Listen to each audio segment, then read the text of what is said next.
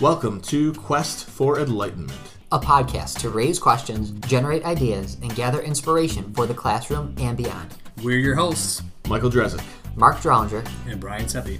In this quest for enlightenment, we know we are better together and better with you. Our quest is ongoing, and we are so glad that you are here.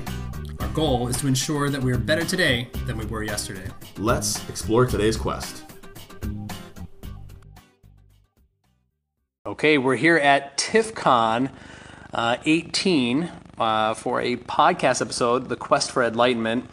We're here with Mike Drezick and Michelle Krieger. Now, we just came from one of Michelle's sessions on creating holograms and getting students to create holograms inside the classroom.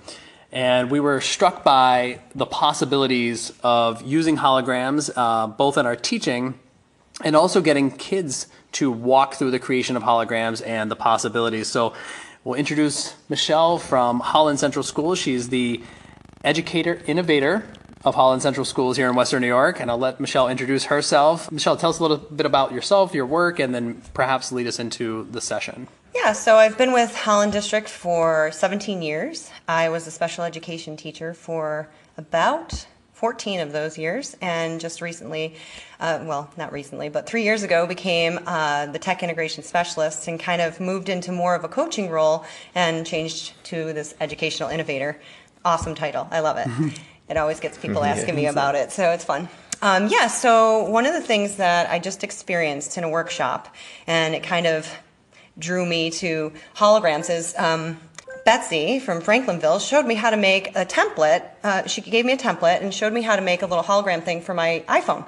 And so all the materials that she used, she has a template, but then she used transparency sheets, which I'm sure every district has trillions of these left because no one's using overhead anymore. I literally went down to our basement. We have 27 boxes of 500 sheets of these. So we definitely have the supplies ready to go for this hologram project that I plan on bringing to the kids. So the template sheet has these dimensions on it, and it's a good size for your iPhone. And what got me thinking about this is the fact that we have iPads for the kids. And what I was thinking is, I'm going to give the kids this iPhone, iPod template, and I'm going to just say, now how would you use ratios to grow this template so that it works on an iPad? And then I thought, oh my gosh, well, teachers just got Surfaces, which also is another size. And so then they could figure out what's the ratio that they would need for a Surface. But then the coolest thing is we have ClearTouch in our district, and we have one of the ClearTouch panels, which I think it's a 77-inch panel. So it's pretty big. And I'm thinking that this panel is on a convertible stand, so it'll go flat. And, what's the ratio that's going to make that size come to life? And that's going to be amazing when the kids figure that out. And we can maybe even use plexiglass with that. ClearTouch, they claim that you could literally have a dance party on it. It's so durable. So putting the plexiglass cone on there and seeing, how big we can get our holograms to be, it's amazing. So as a former math teacher, I am really interested in, seeing how at a conference full of technology fans and ed tech fans, we've shifted the conversation to how the students can turn this into a learning experience through ratios and proportions. And I think there's so much power here in that it's just, when I think holograms, I think Star Wars. So I think we're all captivated by this sci-fi feel, this futuristic technology and what it could mean. And now that, we're finally creating it for ourselves. And as I'm looking at your hologram portal or transparency or whatever you want to call it that's sitting on top of your phone, and I experienced it for the first time as I looked down and changed my perspective. And it's just amazing to see this type of technology. So then it gets my wheels spinning as far as, how can we use this in the classroom? Where can this go from here? And then I love how you mentioned it to bring it to the students, to have them creating and thinking deeper. I think there's a lot of power in that. Can you, Michelle, tell us a little bit about the tutorial that you discovered? And we'll put this in the show notes as well so others can discover it. But can you tell me a little bit about how you stumbled on it and how hard it was? I guess because, when people hear holograms, I could see there's immediately, well, that sounds impossible. There's no way. So can you just kind of walk us through that? I will. So like I said, I was at a workshop. I learned how to make the little cone for my iPhone. And then I asked the girl who was in the workshop, well, how do you make the videos? And she's like, oh yeah, I just go to YouTube, because YouTube, actually, if you just go to YouTube hologram videos, a whole bunch have already been made, and you can look at them. There was a Dory one. My kids absolutely loved it. They were watching Dory in hologram form. It was so fun.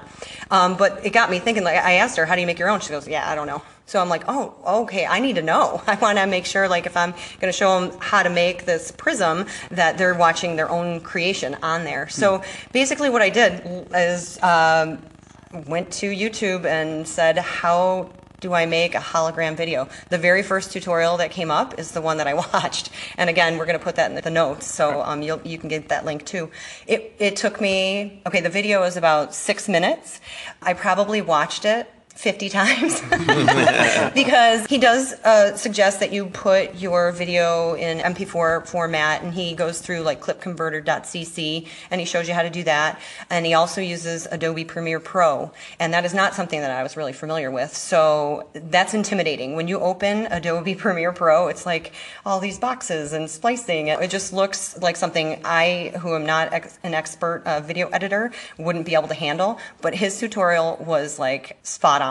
It was perfect, and I very easily went through it. Like I said, I did have to watch it a bunch of times, and he gives great recommendations too. One of the things I noticed is the recommendation at the end that he gives for how to save it, and when you're exporting it, go to the export settings and make sure that you format it with the H.264, and then you also use the Vimeo HD, because that's going to give you a nice high quality picture when it does go through the hologram. Yeah, I was impressed just watching the video that you showed. And then, I mean, there's two parts that really stood out to me. One is seeing the hologram itself and kind of up close, and we were all leaning in a little bit more to the phone.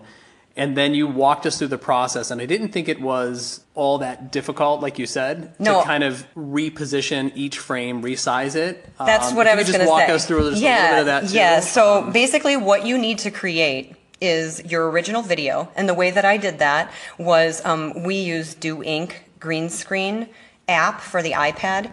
So what I basically did is I stood behind the green screen, I videotaped myself, just a quick little message that said, hey, you know, this is Mrs. Krieger, I'm a hologram now, do you know how I did this? Stay tuned, I'll teach you. That kind of thing. And behind it I put the beach scene, and that was my original video. And then from there what I did was import that video into Adobe Premiere Pro. And once you have your video in there, all you do is you copy it 3 different times so that you have 4 videos. So the first overlay video stays as is. The second overlay video, you rotate it by using the effects 90. The second video you rotate to 180, and then the third one you rotate to 270. So what you end up with is a video that shows your video in all those aspects. Then when you export it, like I said, it's, you know, export using the format H.264 and the Vimeo HD, and that's as easy as it was. I saved it into my file explorer on my desktop, and then I was able to put it, you know, into a link from Google and sent it to my kids, and now got them excited, like, wow, she just made this hologram and I want to know how to do it. And so, yeah, like I said, it's going to be interesting to see the different levels that we can take this to. And as I hear, as a math teacher, I hear you talking about angles and rotations, and this was all the exact stuff that I used to teach in my classroom when I taught 8th grade and 9th grade math. So it's really neat to see it applied in a real world, tangible way. And we hear the hashtag make it real, and this is like a perfect example of that.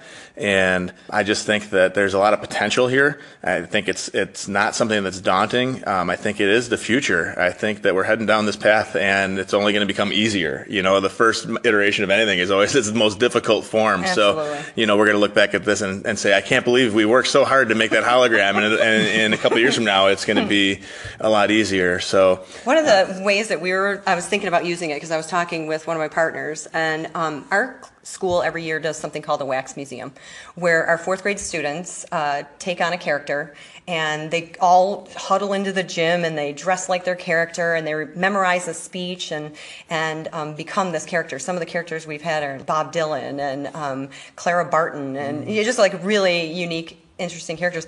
I was thinking if we could get those kids to do the same thing I did, videotape with a green screen, their little speech, put a background that's fitting to the character, and then show that as a hologram. And that would just be amazing. And I think, you're touching on like the wonder and the curiosity and the imagination. Because for me, I didn't even get to this session because I was busy at different places here at TIFCon, and we had to make this a podcast episode because holograms. I just had to learn more. I had to hear more about it. So this is perfect. But I think about the wonder and the questions that we talk about curiosity-based learning and investigating. I think this is something that's a prime example of something that taps into students' curiosities and something that they would love to explore and learn more about. So, I want to say thanks to Michelle for sharing this, because now you've got me curious, and now I have to go watch this video several times and make this happen. And the idea, like you said, of just having it expand to an iPad or a Surface screen or a clear touch panel is interesting to see where this could go. So you can follow me at Twitter, and at every moment that I can make this a bigger and bigger thing, it will be on Twitter. So your Twitter handle is at Holland Tech Girl. Holland Tech Girl. Yep. Awesome. So that's HOLLANDTECHGIRL. Perfect. Yep. All right. Thank you so much.